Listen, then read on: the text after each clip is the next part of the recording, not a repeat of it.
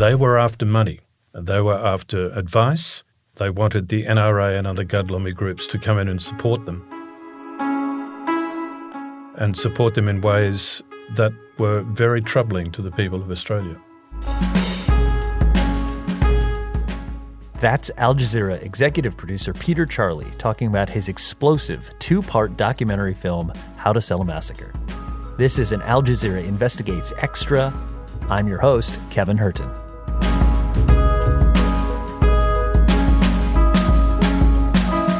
So in these extra episodes, we try to update and unpack our biggest stories through the eyes of the people who produced them. And of all the stories by Al Jazeera's investigative unit, perhaps none have matched the ambition and immediate reaction of this one.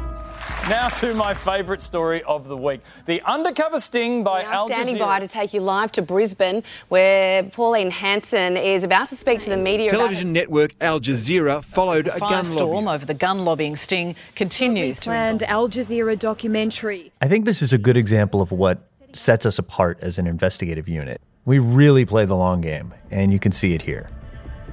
For 3 years, Al Jazeera has been investigating the pro-gun lobby. Nice to meet you too. A man named Roger Muller starts a gun rights organization in Australia. Hey guys, Roger Muller here from Gun Rights Australia. He starts attending pro-gun events in the US. Here in Louisville, Kentucky at the NRA annual meetings, I'm very pleased to have with us Roger Muller, who is here all the way from Sydney, Australia. My goodness gracious. He builds up a social media presence. In the meantime, keep following us on all our social media. He builds up a network of contacts. We don't have our rights as gun owners. Then, in the fall of 2018, Roger Muller makes a contact that would blow this story wide open. A right-wing Australian political party was seeking advice on how to loosen the country's famously tight gun laws. They accompanied Roger Muller to meet with the NRA in Washington, D.C. Here's what they didn't know. Roger Muller isn't who he claims to be. He's working undercover for me, Peter Charley. Mate, it's very interesting. I'm a reporter from Al Jazeera's investigative unit. We created Gun Rights Australia as a front. And it's not just a documentary anymore. Peter Charley has just written a book, also called How to Sell a Massacre. And check out this subtitle: One Nation, the U.S. Gun Lobby, and $20 million inside journalism's most audacious sting. Wow. Peter, welcome. Hi, how are you? Oh, not so bad. Peter, how about we start with a little detail on One Nation? I doubt most of our listeners outside of Australia have heard of them. One Nation is a right-wing Australian political party led by a very divisive politician named Pauline Hanson, who came to fame in Australia years ago when she famously stood up with her maiden speech in Parliament saying that Australia is being swamped by Asians. They have their own culture and religion, form ghettos and do not assimilate. So she really got off to a bad start, if you like, with a racist reputation, and has had a lot of enemies and many supporters too. She's a very divisive politician. And so there are two main characters from One Nation that joined Roger Muller to come to Washington, D.C. Steve Dickson was at the time One Nation's Senate candidate for upcoming elections in Australia, federal elections. And he also led the One Nation party in the state of Queensland in Australia. It's about putting people before politics, and I think we're going to be very successful. I don't know the number of seats we're going to win, but I think we're going to go okay. James Ashby is Pauline Hanson's chief of staff. They both came to Washington hoping to secure money for an upcoming election. They were looking for political donations, although they've vehemently denied that since. They were also looking for advice from the NRA, specifically on how to manage the fallout from gun massacres. That was part of a series of discussions they had in Washington with NRA members and other members of the gun lobby. They were looking for advice on how to engage with the grassroots political support base, how to manage communications with their base. And in the course of those discussions, a number of pearls of wisdom, if you like, were dropped by NRA media managers and PR types. I think amongst the most contentious of them was suggestions for how One Nation could manage public fallout if there is another massacre in Australia. Yeah, it's one of the unforgettable moments in the film when Roger and One Nation quite literally learn how to sell a massacre. Lars Dalside is one of the NRA's senior media liaison officers. If another mass shooting happens in Australia, he advises One Nation to smear supporters of gun control by accusing them of exploiting the tragedy. How dare you stand on the graves of those children to put forth your political agenda? Yeah. Really shame them to the whole idea. I love that. If your policy isn't good enough to stand on its own, how dare you use their deaths to push that forward?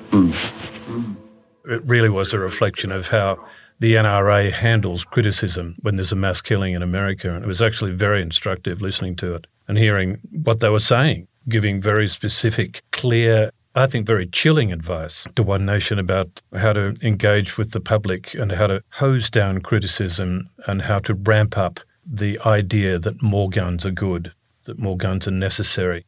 It's particularly abhorrent for people in Australia who, by and large, hate guns ever since a massacre in Australia led to very rigid anti-gun laws there. The death toll continues to rise at Port Arthur, where a gunman today went on a random shooting spree. The nightmare unfolded around 2:30 this afternoon. The shooting began in a cafe by a car park at the former penal settlement. Shot by a crazed gunman. Stormed around the area unchallenged, picking his victims indiscriminately. So this mass shooting happened in 1996 in the southern Australian state of Tasmania. The national outpouring of grief was amazing. It led to immediate action on guns, and I think the film does a good job showing why. There's an incredibly powerful interview with a woman named Carol Lawton. She survived the attack but lost her daughter. He walked past myself and my daughter. I'm on the floor. He shoots me in the back. And he shot my daughter in the back of the head. And I could see his feet walk past me. With every shot that's fired, there's another life gone. And there's another life gone. The Port Arthur event is etched into the minds of anyone who was alive at that time. It was a pivotal event to establish safe gun laws for Australia. They hate the idea of an American-style gun-loving environment. So One Nation's visit to the most powerful gun lobby group in America really freaked Australia out. One of the other things that freaked Australia out, and we'll get to the sort of the reaction in a second, but it was the idea that American money would come into the Australian political system. That's right. I mean, their visit to America occurred in the months leading up to a key political event, the federal election in Australia. It was going to determine whether or not One Nation gained any more seats in Parliament. One Nation was very open about its desire to gain control of Parliament, to have enough seats in Parliament to actually be able to manipulate legislation that went through. If they held the balance of power in Parliament, they'd be in a position to deny certain legislative moves and to sort of steer the legislative agenda. So they were very much angling for that sort of political purchase. And for that, they needed money. And when they came to America looking for money, they made it very clear in all the meetings they had that they needed the balance of power. And if they got the balance of power, one of the things they would be looking at was Australia's gun laws, the cherished anti-gun laws that most Australians not only are grateful for, but feel very proud of. So it was absolutely horrifying to the majority of Australians to think that those laws were even up for consideration as something that might change, let alone by a political party that's renowned for its alleged racist inclinations. Take me back to March of 2019 and the day this story dropped. It was extraordinary, especially in Australia. Caught red-handed, One Nation's secret deal with America's powerful gun lobby. One Nation has been caught trying to trade Australia's tough gun laws for cash. Yeah, busted! And it gets worse. It was a huge day that day. The story went out on March 26. News of what had been said in our secret recordings was leaking out early in the day. The ABC, Australia's public broadcaster, had a copy of the documentary. They were preparing to broadcast it that evening. And snippets of what had been said and what was going to come out in that documentary were emerging throughout the day. It caused an enormous avalanche of comment from the public, from politicians. We have wonderfully strong gun laws, and for heaven's sake, don't sell them out. How dare they seek to trade those for money and votes from a foreign buyer? Ultimately from One Nation itself. Having been stung, One Nation is now claiming to be the victim of a James Bond-style plot. They held a press conference and they made some claims. I'd like you to tell me about what they said in that first press conference. And then I guess they didn't realize that there was another part that was about to come out because I believe they were a bit undercut by that second part, weren't they? Well, the first thing they said was, yes, they had said what they'd been captured saying on hidden camera. Yes, those words were uttered by them, but they were drunk when they said them. We'd arrived in America, we'd got on the sauce, we'd had a few drinks. You know, it's a defence often given by people who are caught out. I was drunk. It's a common and kind of feeble excuse offered when there's really no other way out. When I finish work, and I hope you'd never drink when you finish work, but we all do, I'm going to put my hand on my heart. I have drunk, and I should have that right, as you should have that right. But the reality is they'd had a few drinks. They weren't rolling drunk or sort of blind drunk where they couldn't remember what they said. But the many meetings they had in the mornings and during the day, there was no alcohol consumed at all. And the message was still the same in those meetings. They were after money. They were after advice. They wanted the NRA and other gun-lobby groups to come in and support them in ways that were very troubling to the people of Australia. How did One Nation fare at the polls? Well, they didn't do as well as they thought they would do. They lost a seat and they gained a seat. They didn't win the multiple seats that they thought they were going to win. The documentary presented a blow to them.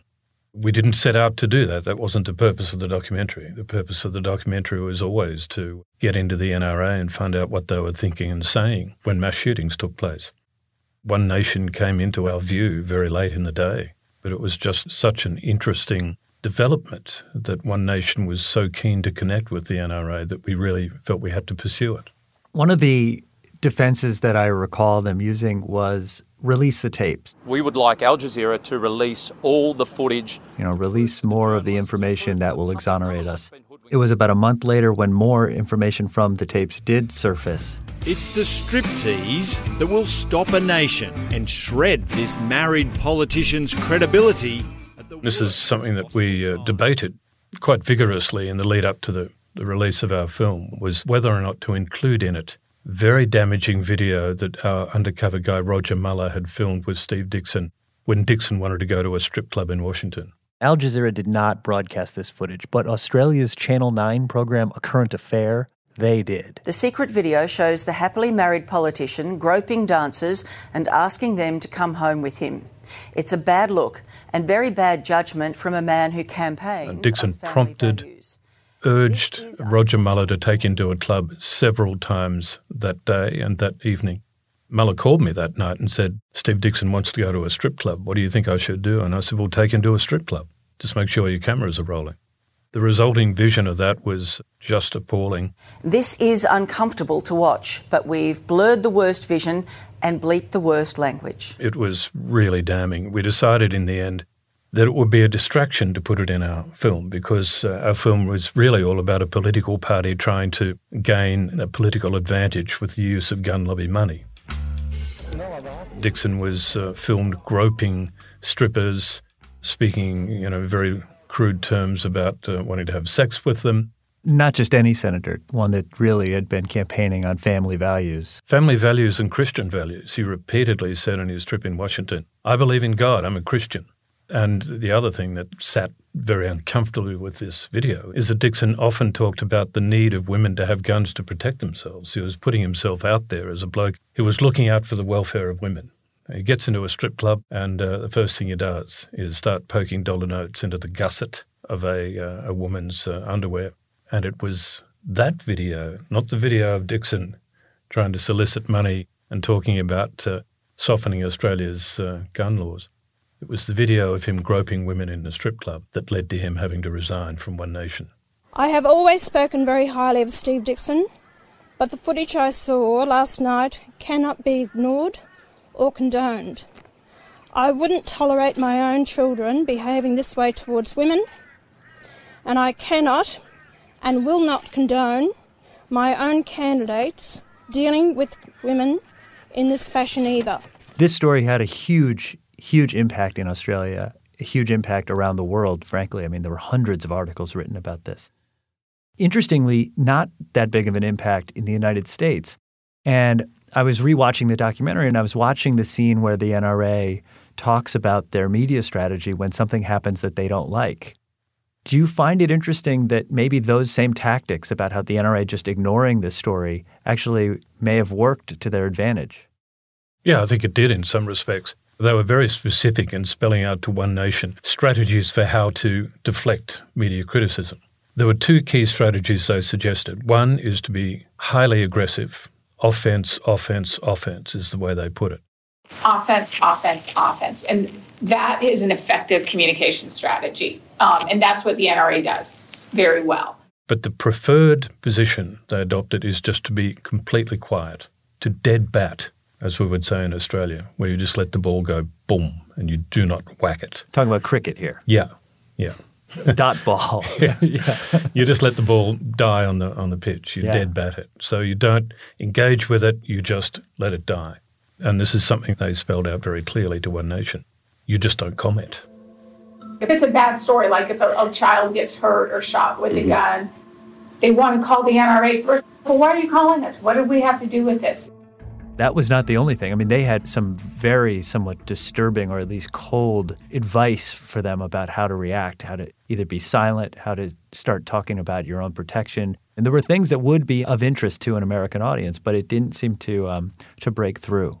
There was some coverage here, as covered in some of the major metropolitan dailies. New York Times wrote numerous articles, the Washington Post, NPR carried stories on it. It didn't really catch on here, and I think partly because the NRA just followed its own sage advice and dead-batted the story. Dead-batted. Just dead-batted it and let it die on the pitch. In the process of going back and reviewing everything with some distance, is there anything that has surprised you? What did surprise me was how One Nation ran so hard at the prospect of foreign money. They ran really hard at that, and it was something they made no secret of to Roger. They were hoping for as much as $20 million. Australians, when they heard that, they just couldn't believe it. That's so much money for a political party to be soliciting from overseas as laws were about to change. It was very well known in Australia that laws were being debated in Parliament that would ultimately outlaw foreign funding of Australian political parties. So as that window was closing, One Nation was in Washington working as hard as they could to get money. What about Roger Mueller? He was a longtime acquaintance of yours. I know that. But I think what did Bob Garfield, when you were on the media, he said he was like Serpico. Yeah. Right? But he was undercover for 3 years. Yeah. Are you getting a sense going back through your notes about the toll and just the incredible sacrifice that he made to do that? Yeah, it was a huge sacrifice and not one that any of us realised would go on for that long. When I engaged him for it, I said, I'd like you to go undercover, to wear a hidden camera or carry a series of hidden cameras and effectively pretend to be someone you're not. Are you okay with that? And he said, yeah, sounds great. But I wasn't able to say to him, this could go on for 3 years or more. So I had huge respect for, and still do, for his skills and his loyalty in carrying out this very complex, increasingly complex task as time went on. He's a tough nut, Rog. He's been a mate of mine for more than 20 years, about 25 years, which is why I chose him in the first place. He'd been copying it from both sides because when he adopted this pro-gun approach, this pro-gun persona, Australians who knew him said, are you crazy? You want guns? And that led to a lot of criticism and some physical violence. He got punched in the face at a Christmas party a couple of years ago. Someone just walked in and whacked him and said, how dare you try to bring guns into Australia? Someone else spat at him. So he was copying all this abuse and taking it. Now he was about to flip again. And the people who hated him would be astonished and think, my God, you're a hero. And those, of course, who liked him would have the opposite view.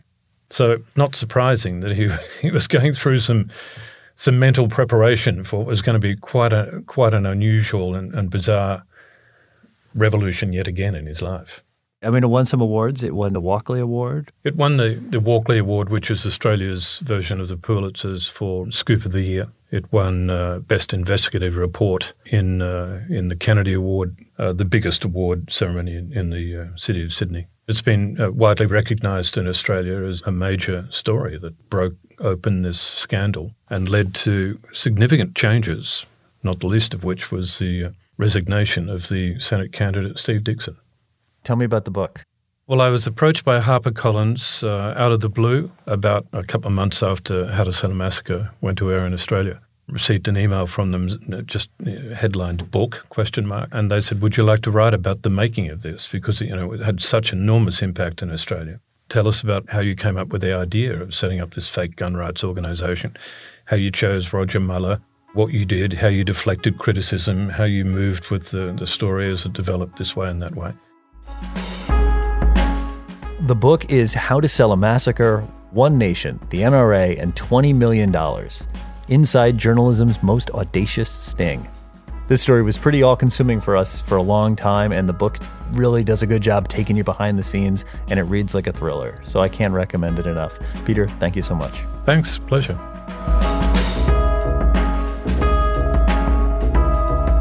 That is it for this Al Jazeera Investigates Extra. This show was produced by me, Kevin Hurton, and Peter Charley. Editing help from Leo Safianis. Social media engagement by Hassan Rahmani. The show's executive producer is Joe DeFrias. Al Jazeera's head of audio is Graylin Brashear. And Al Jazeera's director of investigative journalism is Phil Reese. See you next time.